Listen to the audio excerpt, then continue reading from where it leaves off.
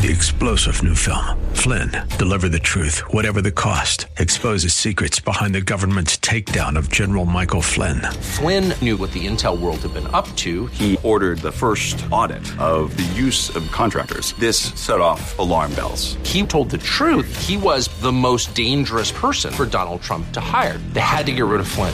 Flynn, Deliver the Truth, Whatever the Cost. Available now. Watch it today. Go to salemnow.com. salemnow.com.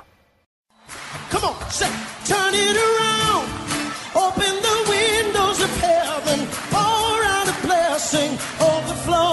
Turn it around. Open the windows of heaven. Pour out a blessing. We've got what comes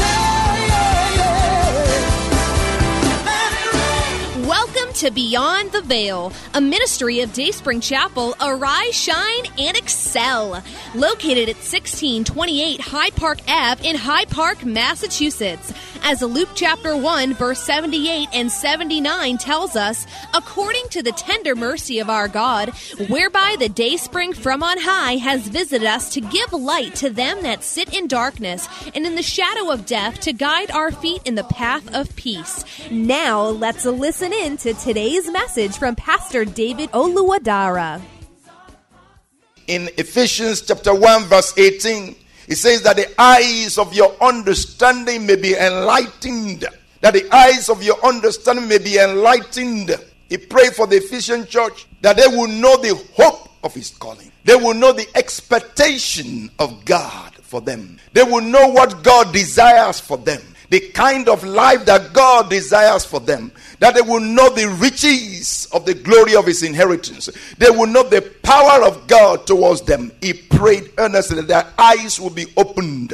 It means that for you to see it is not ordinary. Not everybody will see it. But those who cry to the Lord and say, open my eyes, so that I will know the reason why you chose me. The reason why I'm a Christian. The reason why I'm alive. Why is my life being preserved? Is it not to serve you? Your life is being preserved, brothers and sisters, to serve God. Your life is not being preserved so that you can get more degrees, get more money, so that you can build more house or buy a house or get married, or have children. Your life is being preserved to serve God. Let me say that again. Your life is not being preserved so that you can get married.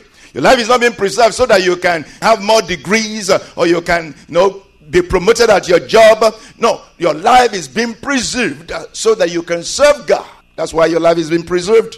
So he said, holy brethren, partakers of the heavenly calling. Our calling is heavenly. Our calling is up high. Our calling is upscale. Our calling is upward. Our calling is higher standard. Our calling is higher ground.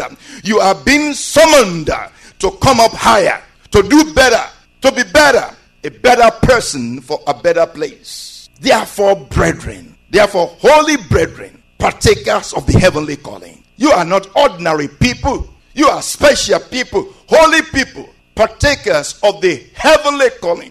Not an earthly calling. Your vision is heavenly. Your mission is earthly. Your vision is heavenly. Your mission is earthly. Set your eyes on things above, where Christ is seated. Ascend to advance. That's what the Lord is talking to us on. Ascend to advance. Go upward to go forward. Look upward to leap forward. Push upward to press forward. Push upward to press forward. Link up with heaven in order to fulfill the purpose of God on earth. Link up with heaven so that you can fulfill your God-given purpose on earth. If not, you would have lived your life on earth in vanity. There are many reasons you need to ascend to advance. Why do you need to ascend to advance? Why do you need to ascend before advancing, before progressing? Why do you need to link up with God? Why do you need to pray, before you move?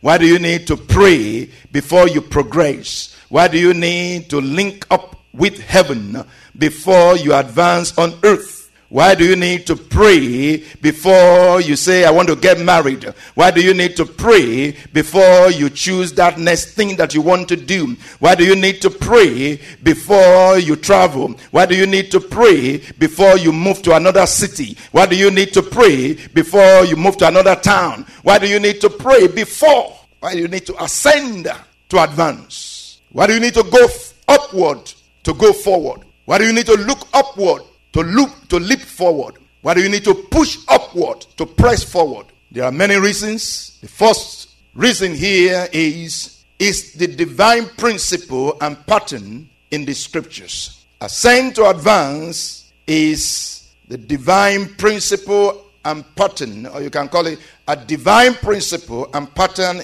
in the scriptures. Jesus preached and practiced it. Jesus preached and practiced it. This is so evidently shown when we link Matthew 6:9-13 with Matthew 6:23-34.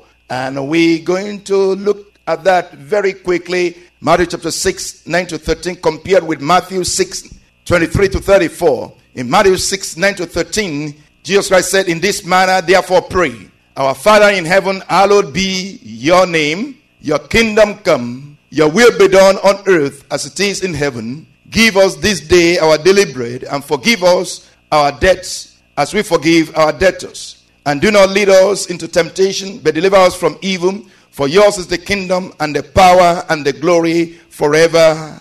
Amen. If you compare that with Matthew 6, if you just read verse 25, it says, therefore I say to you, do not worry about your life, what you will eat or what you will drink, nor about your body, what you will put on. Is not life more than food, and the body more than clothing? Then verse 33 says, but seek first the kingdom of God and his righteousness, and all these things shall be added to you. Therefore do not worry about tomorrow, for tomorrow will worry about his own things. Sufficient for the day is his own trouble. What is the connection, or what are the connections between these two sections of the scriptures? You will see that Jesus Christ gave a pattern, or a template for prayers to the disciples. He gave them a template of prayer, and he says, in this manner therefore pray, our Father in heaven, hallowed be your name. Your kingdom come. The first thing is his kingdom. First thing is his kingdom. Your kingdom come. It's not about you, it's about him. So the first thing is his kingdom. So seek first the kingdom of God, he says in verse 33. So you see the link, verse 33 with verses 9 and 10. This is how you pray. Let this be your desire. Let your desire be on God. Let your desire be on heaven. Set your mind on things above. Seek first the kingdom of God and his righteousness, and all these things shall be added to you. Looking at verses 9 and 10, then going to verse 11. Give us this day our daily bread. If you look at these very closely with the eyes of the Spirit and with scriptures in the background, in the drop, in the background of your mind, of your heart, you will understand that this place is not talking about rice and beans. It's not talking about burger. It's not talking about give me money, give me food. It's not talking about give me this day my food to eat. It's talking about give me your word, the word of God, your daily bread. Amen. Everyday bread. Not your 2-day bread, not your 3-day bread, but bread for each day. It says, man shall not live by bread alone, but by every word that comes out of the mouth of God shall man live. Man shall not live by bread alone. Man cannot live by bread alone, but man can live, will live by the word of God alone, because the word of God will give you everything that you need. So again, if you look with the eyes of the Spirit, with the eyes of God, with insight, and a spiritual eyes, with spiritual insight, you will actually understand that Matthew 6:11 is saying, give us this day our daily bread. Give me a word for today. Give me a word for today. Jesus Christ is not saying, he's not teaching them to pray for food. He's not teaching them to seek for food. Remember, he says, seek first the kingdom of God and his righteousness. All other things will be added to you. In fact, the understanding here is that the only thing you seek is the kingdom of God. Because the Lord already knows that we're going to be running around. We're already running around for things. So he wants to shift our attention from things to himself. So it's not seek first the kingdom of God and then seek for food, seek for water, seek for this, seek for that. And of course, I'm not saying to you that you just sleep in the house of God day and night. Don't do anything else. Don't go to school. Don't do any work. No. That's not what I'm saying. And that's not what the scripture is saying. But the scripture is saying to you, the only thing that is important, just like Jesus Christ said to Martha, he said, the one thing that is important is to hear my word. Amen. If we can hear the word of God, if we can receive the word of God will instruct us as to what to do, as to where to go, as to how to do it. Hallelujah. The scripture says the preparation of the heart is a man. I believe that's Proverbs chapter 16, I believe. The preparation of the heart is a man. The answer of the tongue is from the Lord. Let God prepare you as you pray about that thing. Let God prepare your heart. Then the answer comes from the mouth of the Lord. You begin to feel toward it. You begin to think about what God wants you to do because you have prayed about it. So you see the connections between Matthew 16, 9 to 13 and Matthew 6, 23 to 34. Seek first the kingdom of God and his righteousness, and all these things shall be added to you. Your kingdom come. Your will be done on earth as it is in heaven. Give us this day our daily bread, and forgive us our debts as we forgive our debtors. That's talking about relationships. Your relationships with people. Forgive us our debts as we forgive our debtors, as we forgive our neighbors. That's talking about relationship. In fact, the true joy is J-O-Y. True joy is J-O-Y. Joy. Jesus, others, then yourself. Amen. That's true joy. Jesus, others, yourself. The kingdom of God first. Others second. You come last. We hope you have been blessed by today's broadcast.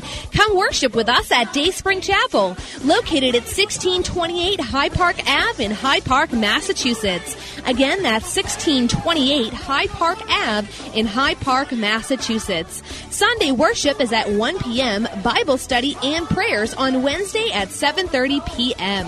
You may contact Pastor David for prayers or counseling at 857-266-0778. Again, that's 857-266-0778. Until tomorrow at this same time, Monday through Friday, arise, shine, and excel.